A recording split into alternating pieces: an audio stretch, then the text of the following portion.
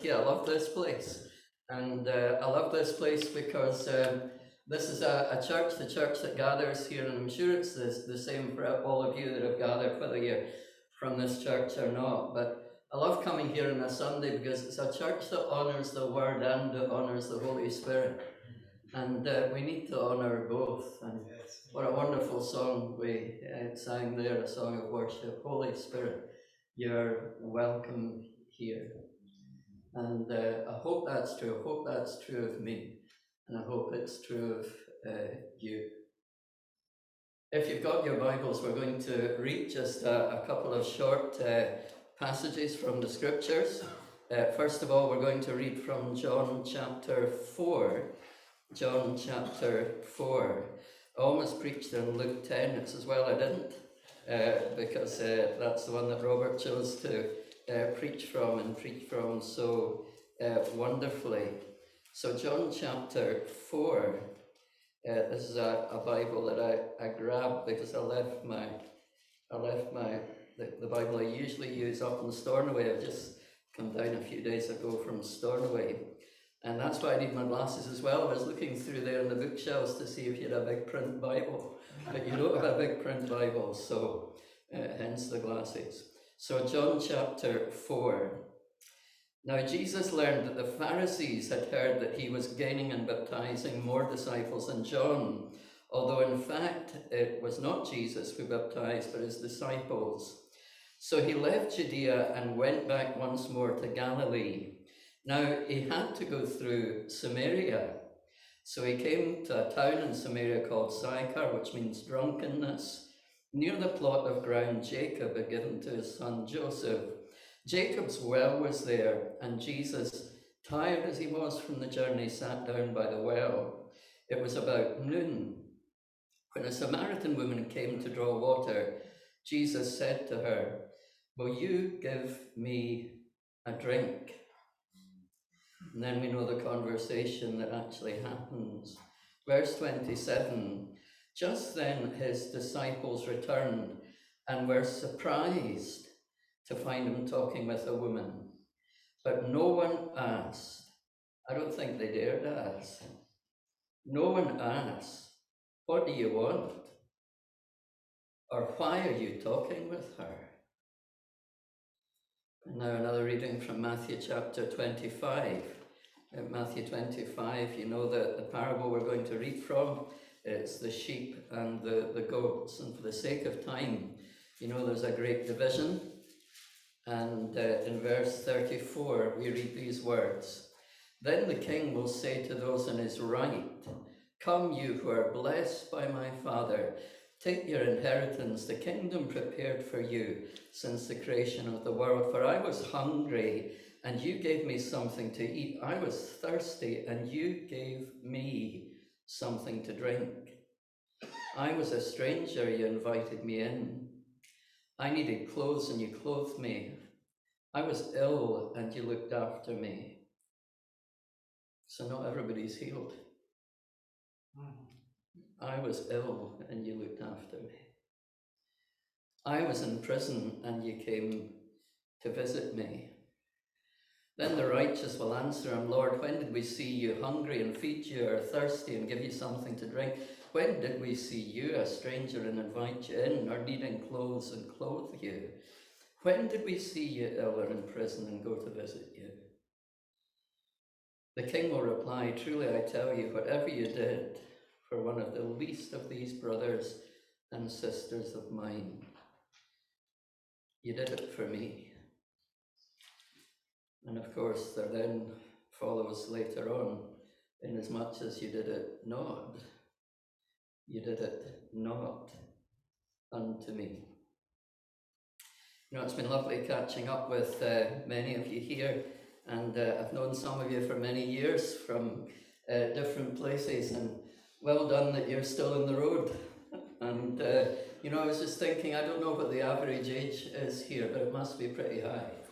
And I was just thinking of the story of the labourers in the vineyard. It's a wonderful story, isn't it? And there's the owner of the vineyard, and he was out first thing in the morning, and he hires some men. He goes out the third hour of the day, is it the 6th hour? I can't remember exactly, it's in Matthew 20. And then he goes out at the 11th hour, just an hour before knocking off time. Who do you think were the ones hanging around then? They'd be all the old guys. You know, Spurgeon says, isn't it wonderful to know that God still has work for old men with old bodies? And it's wonderfully true. And I hope you know that even though some of us might be getting on in age, and you know, I'm in my mid-60s, I'm getting to that age and stage, and some of you are further down this road. When you meet one another, you start talking about the last time you got a stent put in, you know, and you've got a hospital appointment, and you know, a month to get a scan for something or other, and that's the age and stage most of us are at. But isn't it just absolutely wonderful? Oh, I'm out of you. Isn't it absolutely wonderful to know that even at the 11th hour stage of our lives, it's not only not too late for repentance, but it's not too late for usefulness either. And so it's wonderful to be with you, and it's wonderful to be with folk that have been on the road for a long time. Andy said just in introducing the whole thing that the last conference was 3 years ago. It's hard to imagine. And actually I was at that last conference, and David Robertson was the other speaker. And David can probably find fault in just about anything that he looks at. But it was wonderful that he actually wrote about this conference back in 2019. He said that here he saw signs of green shoots. And isn't that lovely, just that he saw that and acknowledged that here was something that God was doing as he drew together his people from different churches just to be together in fellowship and worship him and sit under his word and so on. I think he was absolutely right. But you know, the 3 years since have been a time of decimation. I think we have to face the darkness of the days that we're in. It's been a time of decimation for the Church of Jesus Christ.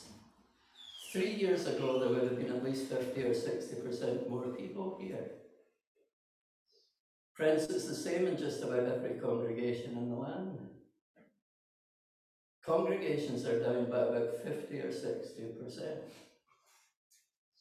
These are difficult days for the church. I can't really explain that. Yes, maybe folk are still getting involved in services online, but for some reason, I'm in Stornoway now, helping out at a church there, and even folk that you would never have predicted would not come back to church when the time was possible to do that. They're still not back. And you're wondering, where are they? I think it is that just as the Bible says, we're actually living in times of stress. These are times of great tiredness. These are times of great anxiety. According to the news last night, 80% of people are anxious about the cost of living. And that comes hot on the heels of all that was involved in COVID, and all the anxiety of that, and the fear of that, and the interruptions of that caused, and so on and so forth. So these are dark days, but not only dark days in terms of stress, they're dark days in terms of confusion. Now, I'm not political in any narrow sense, but it's pretty disturbing that the government of Westminster, or the Prime Minister, he seems to think it's okay to rip up the rules. As I say, I'm not narrowly political, but I am concerned at what's happening to families and in schools through the Scottish Government and Holyrood. Do you know that Norfolk and Suffolk police force, I know I'm going south of the border again, when it comes to gender issues, do you know how many gender issues they can choose between?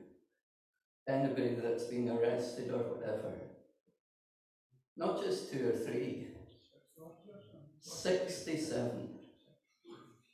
67 possible different genders.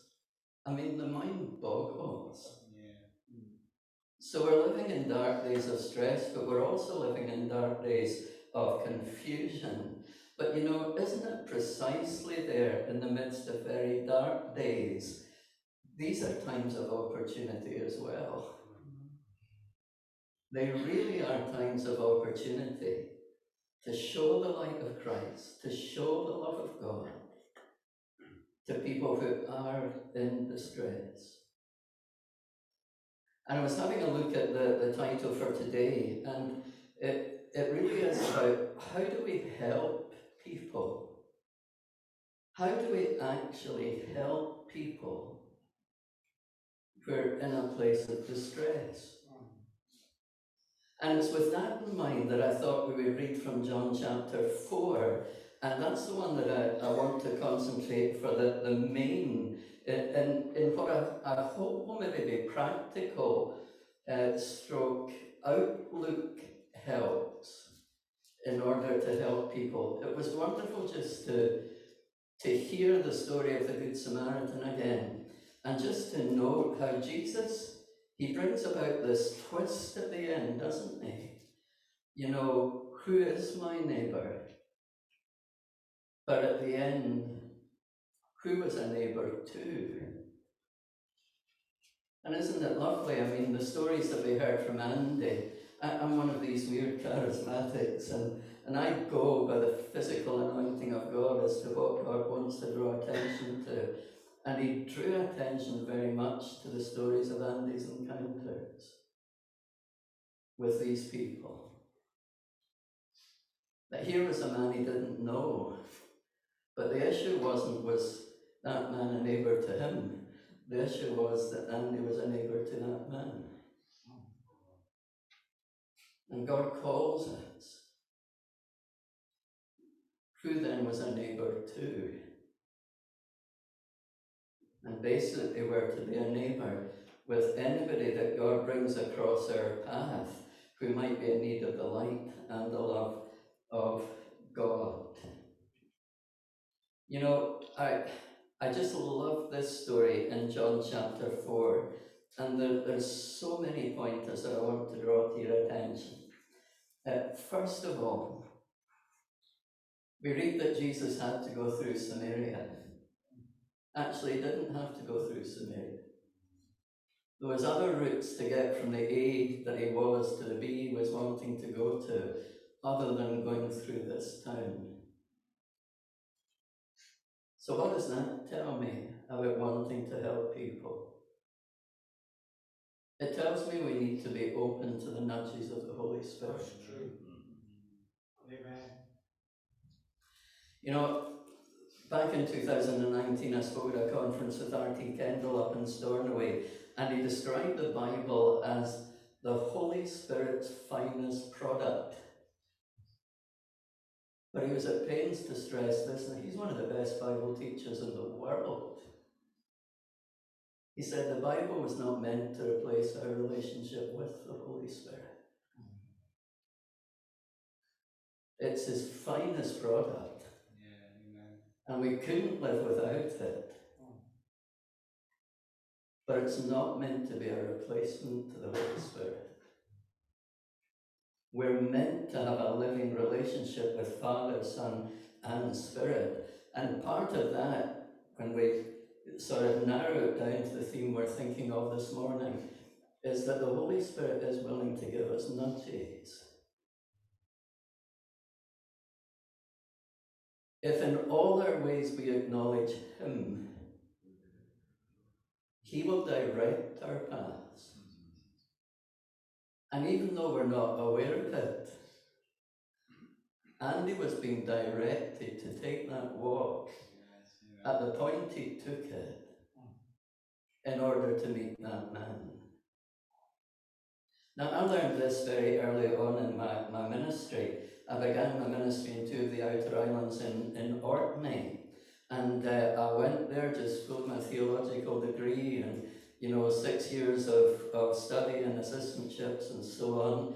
And 1982, I did an assistantship in Linlithgow, so I've been a minister now for 40 years, and 1984 I went to two of these outer islands in Stronsay. I was no sooner on the island, my car lifted up in a net onto the island of Stronsay, and I was driving past a house, and the Lord said, go in and speak to the person who lives in that house. And I said, Lord, I can't do that. I don't know the man. It's a bit odd if I just go to a house that I don't know and knock on the door. And I didn't do it. The next that day I was driving past the house again, and the Lord said to me in my spirit, he said, go in and speak to the person who lives there. I said, Lord, I can't. I'm too shy, the way I am by personality. I can't do that. Third day, go and speak to that man. I didn't do it. The fourth day, they fished his body out from the sea. I learned the hard way. And I believe I've been forgiven. I'm not beating myself up over that. But I had to come before the Lord. And I had to say to him, my training in preaching the Word of God is not enough to pastor people. Teach me to be open to the nudges of your Spirit. And have I got it right every time after that? Certainly not. But more often than I count, I've just had this feeling I have to go to this place or this person. And I don't know why. Why was Jesus directed to this person? There would have been thousands of people needing his help, needing his truth, needing his love. But on this day, he was directed to this person.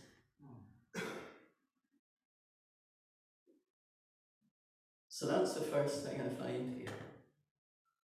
And we've only really got about 15 minutes. But I will lay that as a principle before you. It's a good prayer. Because we've all got the Holy Spirit in us as believers. It's a good prayer to say, Lord, would you sensitize me to the voice of your Spirit? What else do I find here? Just a clue in John chapter 4, if we want to help those in need, and as we look to Jesus for clues about how to do that. I find that he didn't have a formula for this lady. I was reading on Facebook, and it was being quoted with great favour that somebody had been at a talk on evangelism and leading people to faith. And the model that had been presented is one that I use actually. And it's A, B, C, D. A is for something to admit that I've sinned. B is for believe that I can't be the answer to my sin, but Jesus was wounded on the cross for my transgressions. C is for counting the cost. Am I willing to receive this Jesus and follow him? And D is for do, something to do, ask him in. And that's not a bad sort of A, B, C, D to keep in mind. And I've used that, and I've used it on occasion in sermons, at the end of sermons, and so on. But Jesus does not deal with a preset formula with people. There's none of that in this story in John chapter 4. And I think that really matters. His interest in this lady was genuine. And he listens to what she has to say, a point that Robert drew out. And I've read commentaries on this story, various commentaries on John chapter 4, and I don't quite get it because they're harsh in the way that they speak about this lady. as she talks about Mount Gerizim or Jerusalem, as she says, well, the Jews say this, and we Samaritans say that. The commentaries say that she was trying to be evasive. Friend, there's none of that in the text. Jesus simply listened to the woman. He didn't impose, he listened, and he followed it through, and he interwove what he had to say into a genuine listening to her confusion, to all that was going on in her heart. I find the same harshness. I think I maybe spoke about this when I was last here a few weeks ago at the men's meeting.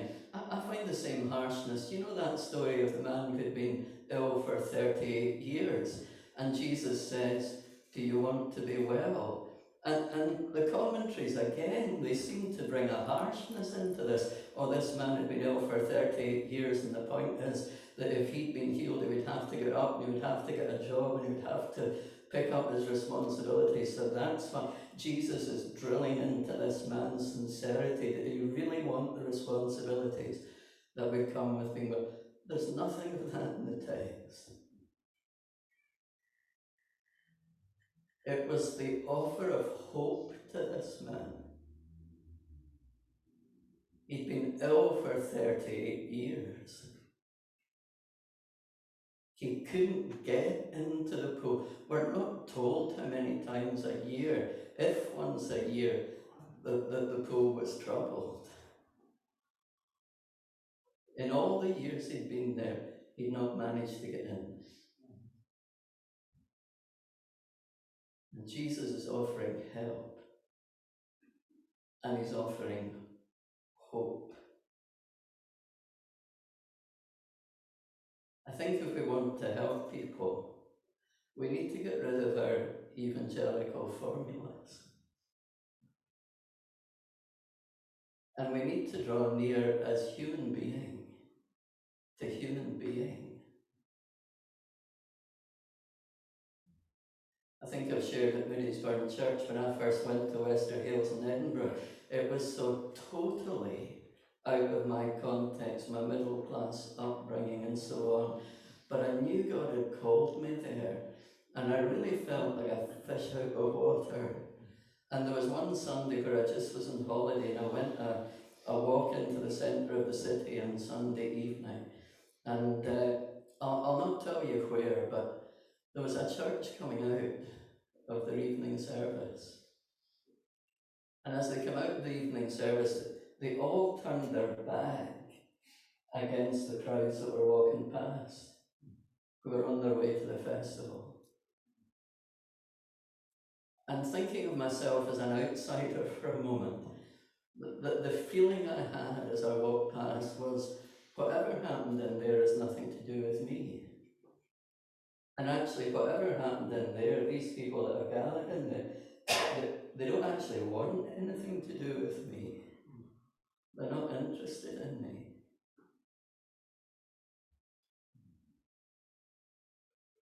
They were all dressed in black. They looked miserable. The crowds looked happy. They were enjoying the wonderful summer evening. They were on the way to the festival. Now, please don't get into the Broadway and the narrow way. That's missing the point.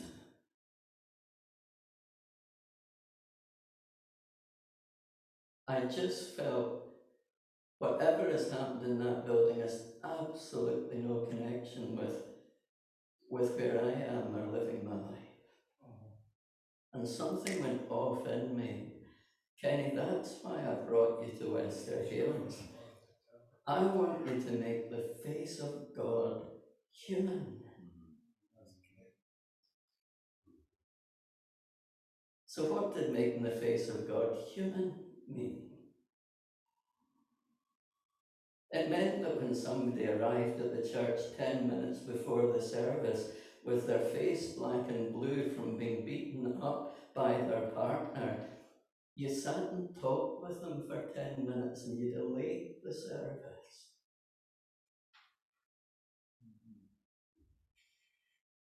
It meant when you realised that half the children in Wester Hales could not go to school in the winter because they didn't have clothes, that you did something about that.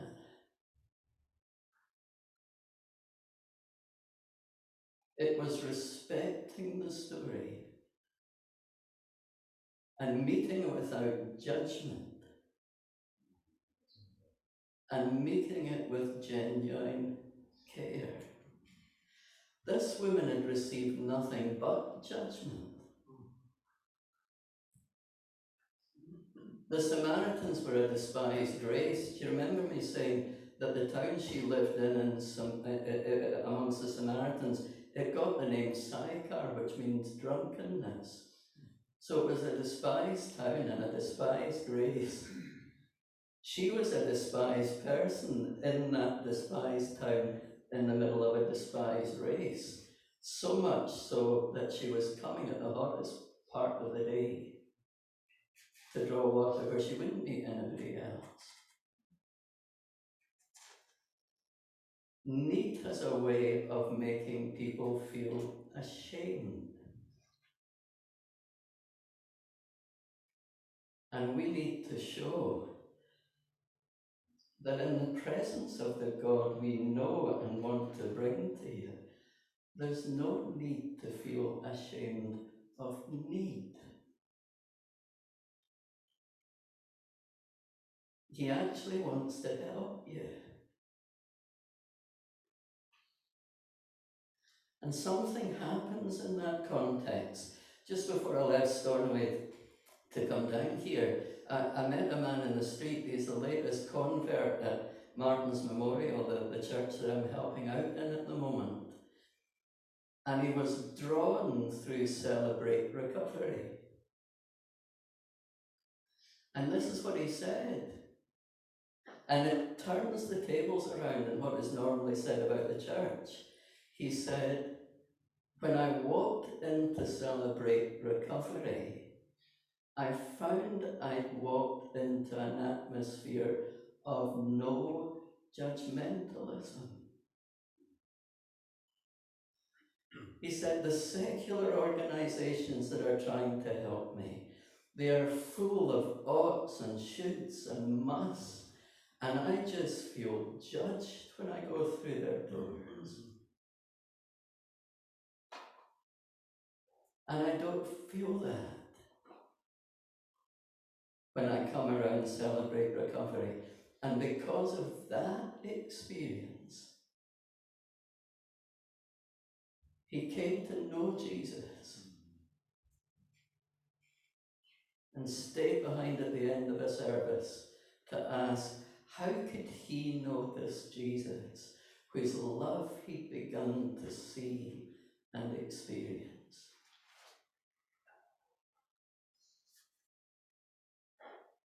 What else do I find here in John chapter 4? I find this, that if we want to help people, that this is an odd thing.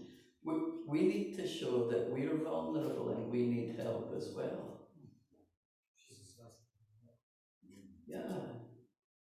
That we're not helping from a place of superiority, as my brother shouted out there. Jesus sat down. He was tired. He was thirsty. He was wearied from the journey. And the woman comes along, and what does he say?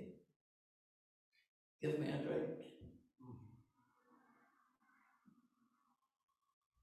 I think too often the church approaches people as knowing it all and not from a place of weakness. There's something here about giving dignity to people who are in need. That despite their need and despite the devastation they may be experiencing in their lives, they are actually a worthwhile person with something to contribute to the life of the world. Going back to that story that I mentioned offhand, the story of the labourers in the vineyard in Matthew chapter 20, there's something about the heart of the vineyard owner. He doesn't send his steward to hire these workers. He goes himself. He wants these people to encounter himself.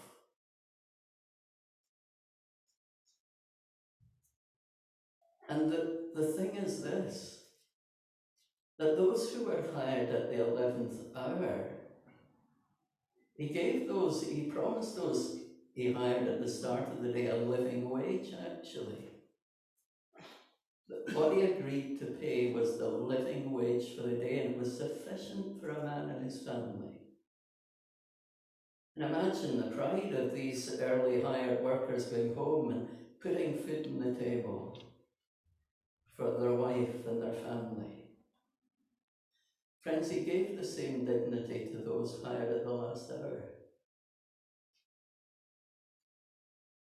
so that those who weren't as capable, who weren't as fit, they would go home with a living wage and they'd be able to put food on the table for their family. Jesus cares about human dignity. He did not give them charity. He taught them there was something that they could contribute, for which they would get a reward, a living wage, and they would feel the dignity.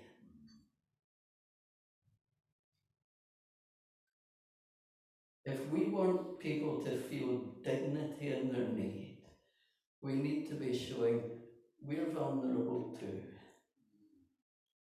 We're not coming simply to give as though all you can do is receive. We're saying to you that as human beings, we're all needy. And we all need help. And we can all offer help, no matter how distressing our life may be. When I went to Wester Hales, I remember my first Remembrance Sunday, and I'd forgotten my poppy. And in Church of Scotland circles, that's a big no-no, to forget your poppy on Remembrance Sunday. And I'd forgotten my poppy. One of the poorest members of the congregation, she'd been in the papers. Did I share this at the men's group? Maybe. She'd been in the papers before she had contacted the church, down in the pavement, licking methadone off the pavement, and our child watching on. She came to the church. She even started coming to the prayer meeting before the service. Our wee girl that was in the picture, watching her mum licking methadone off the pavement. A few weeks later, she was sitting on my knee in the prayer meeting before the service, dipping her digestive biscuit in my tea. This same lady, she said to me, Kenny, I want to give you my poppy. Praise the Lord. Can you imagine how that made her feel, being able to do that? It gave her a sense of worth. It gave her a sense of dignity. There's something I can contribute to the life of people. There's another time I was going out to pick up my wife from hospital. She was had an operation in her feet, and we were sitting at Cafe Church, as we called it. And I was surrounded by these folk who were addicts, and we were just talking about the Bible. And I got up to go and say, I need to go and pick up my wife. And one of them said, Kenny, are you going away without prayer? He said, sit down and we'll pray for you. And we'll pray for your wife.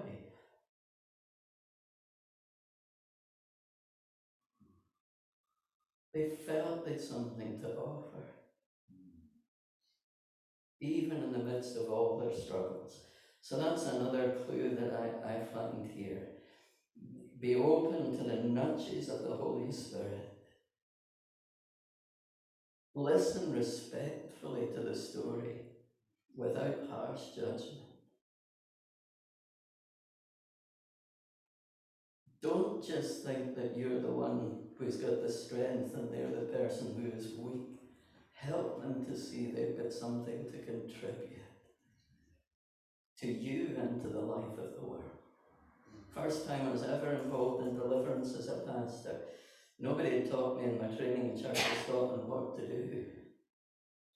But a demon started to speak through a woman and a man's voice, and it was all the neck turning and the slit eyes and all that type of stuff. And then I heard that the Spirit of God say, tell this person she is the gift of God to the life of the world. In other words, she had purpose. And when I said that, the demon within her just went ballistic and contested this woman's word. No, she's not. No, she's not. She's painted. And out came this torrid abuse and condemnation of the woman's past. And I said, no, she's not. And I said to the woman, you're the gift of God to us and to the life of the world around you. Demon left. And she collapsed across the table and started to speak in tongues. She needed to hear, despite all the shame of my life, I am still a worthwhile person with something to contribute. And the last thing I want to say is this. The disciples saw what was happening. And in time to come, what they saw was one of the contributing factors why they changed from being people who wanted to call down fire to destroy Samaritan villages to actually being used to take the gospel to Samaria. And that leads me to say this, in this business of caring, it's so easy to get burnt out. There's need all around. Remember seeing J. John, a wonderful evangelist, acting out. You don't have to look for unbelievers. They're everywhere. When he acted out walking across the stage, looking behind the piano and looking behind the lectern. Is there any unbelievers here? Is there any unbelievers? They're everywhere. Friends, human need is everywhere. And we really, really need to remember. But when I was a young minister, I said to my wife before I got married, you know what, I really just want to burn out for God. I don't want that any longer. I want to burn as long as possible for God. Because I'm going to help people more the longer I live.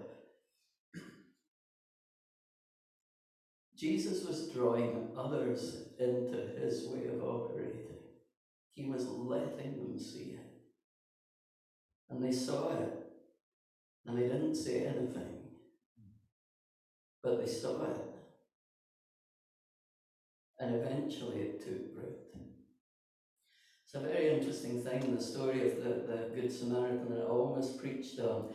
We read about the priest and the Levite, and Ken Bailey, who's got some wonderful books where he explains the Bible against this setting of sort of Eastern, Middle Eastern culture, because he'd lived and served there for 40 years. He explains this like this, that the priests who were part of a wealthy class, he was on his way home to Jericho, having performed his 2 weeks' duties. And we heard a wee bit about this morning. And He just wanted to get home. And if he'd stopped and helped a man who might have been dead, then he would have had to go back to Jerusalem and go through all sorts of ceremonies to become clean again. And it would delay his going home to his family. When God brings need across, it's not always convenient. But then the Levite comes along, and this is the interesting insight of Ken Bailey, that he was probably, because this is the way it could work, he was probably the priest's personal Levite and assistant.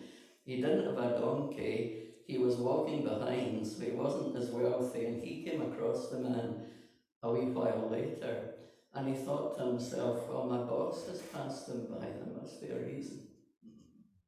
So I better pass him by too. Two things. This business about caring, it has to come from the top in a church. Leaders need to embody it. And if leaders aren't embodying it, it's not part of a church vision as being right up there at the top, then you can't expect the church to follow. Jesus modeled God's way, and the disciples know this. Friends, there's so much need. It needs to begin at the top, it needs to be spoken about from the pulpit, it needs to be a high value, and then it needs to be embraced by the Levites, as it were, by everybody else. It's a whole church thing, because the need is so great.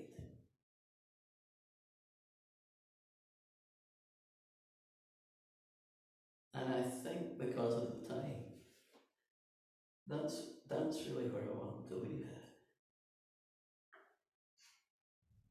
And I would really encourage you in your churches, wherever, that this needs to get to the leadership. It needs to get to the top of the agenda.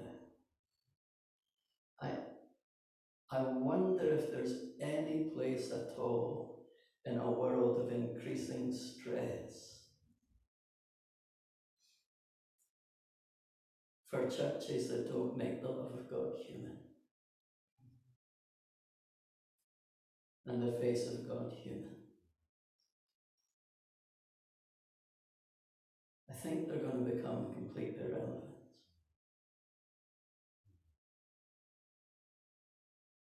Because how can the blessing of God rest upon a church that hasn't clothed Jesus, that hasn't given him water to drink, that hasn't visited him when he was ill or sick or in prison?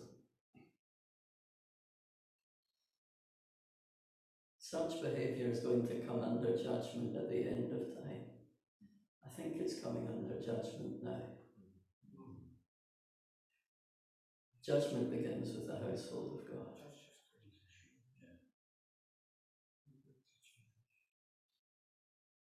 The pandemic and the decimation of the church in America might be the biggest opportunity we have to present to God as congregations, as believers, as fellowships, a blank page. And to say we're not going to go back to the way it was before. Praise the Lord. Show us what it looks like to truly be the church of Jesus Christ.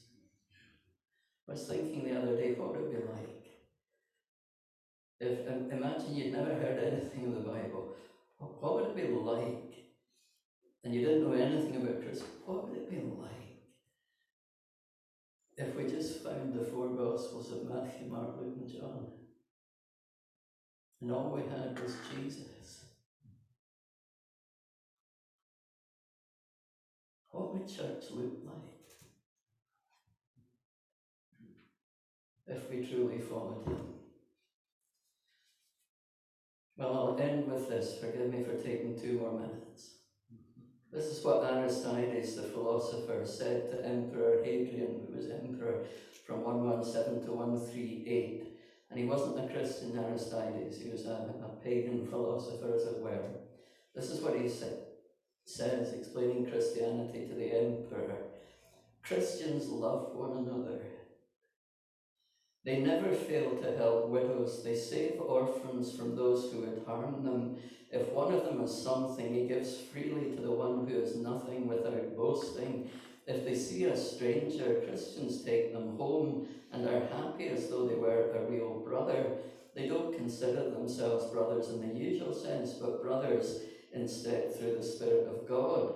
And if they hear that one of them is in jail or persecuted for professing the name of their Redeemer, they all give what he needs and if it is possible, they redeem him and set him free. And if there are any among them that are poor or naked, and if they have no spare food, they fast 2 or 3 days in order to supply the needy, and they do not declare in the ears of the multitude the kind deeds they do, but are careful that none should take notice of them. This is a new people, and there's something divine in them. Aristides, who wrote that, became a Christian because of what he saw. And what he saw looks to me like Jesus in Matthew, Mark, Luke, and John. And I'm getting older, I'm in my mid-60s. You know, I've just decided, you know, I made a decision, I made it a few years ago.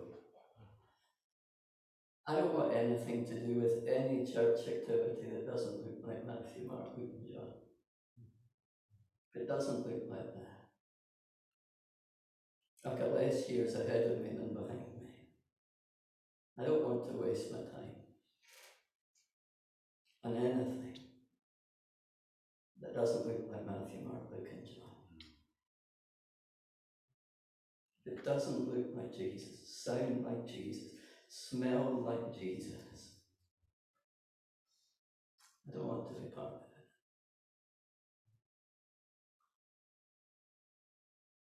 What do you do practically? You just get up in the morning and you say, Lord, direct my steps. And you trust him in faith to do that. And so in one morning in Stornoway last week, I met a needy pastor who was at the point of giving up. I met a teenage girl whose life has been destroyed by the nastiness and viciousness of her father.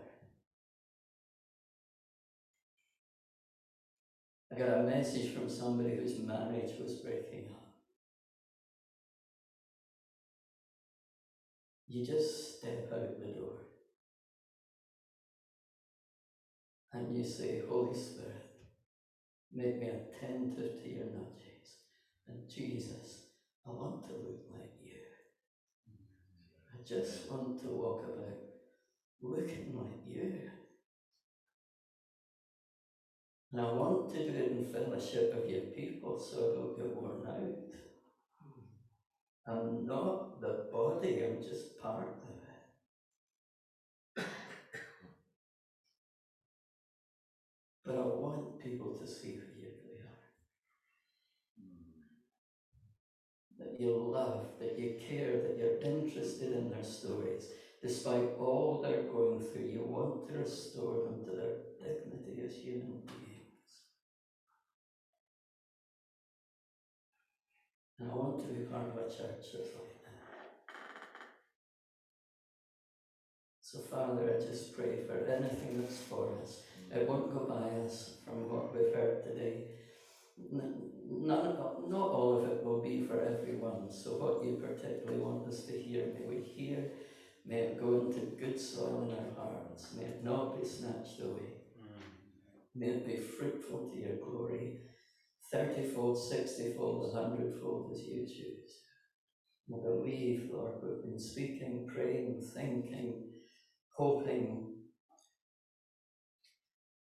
for your glory. And we ask it for your glory, the glory of the wonderful name of Jesus. Amen.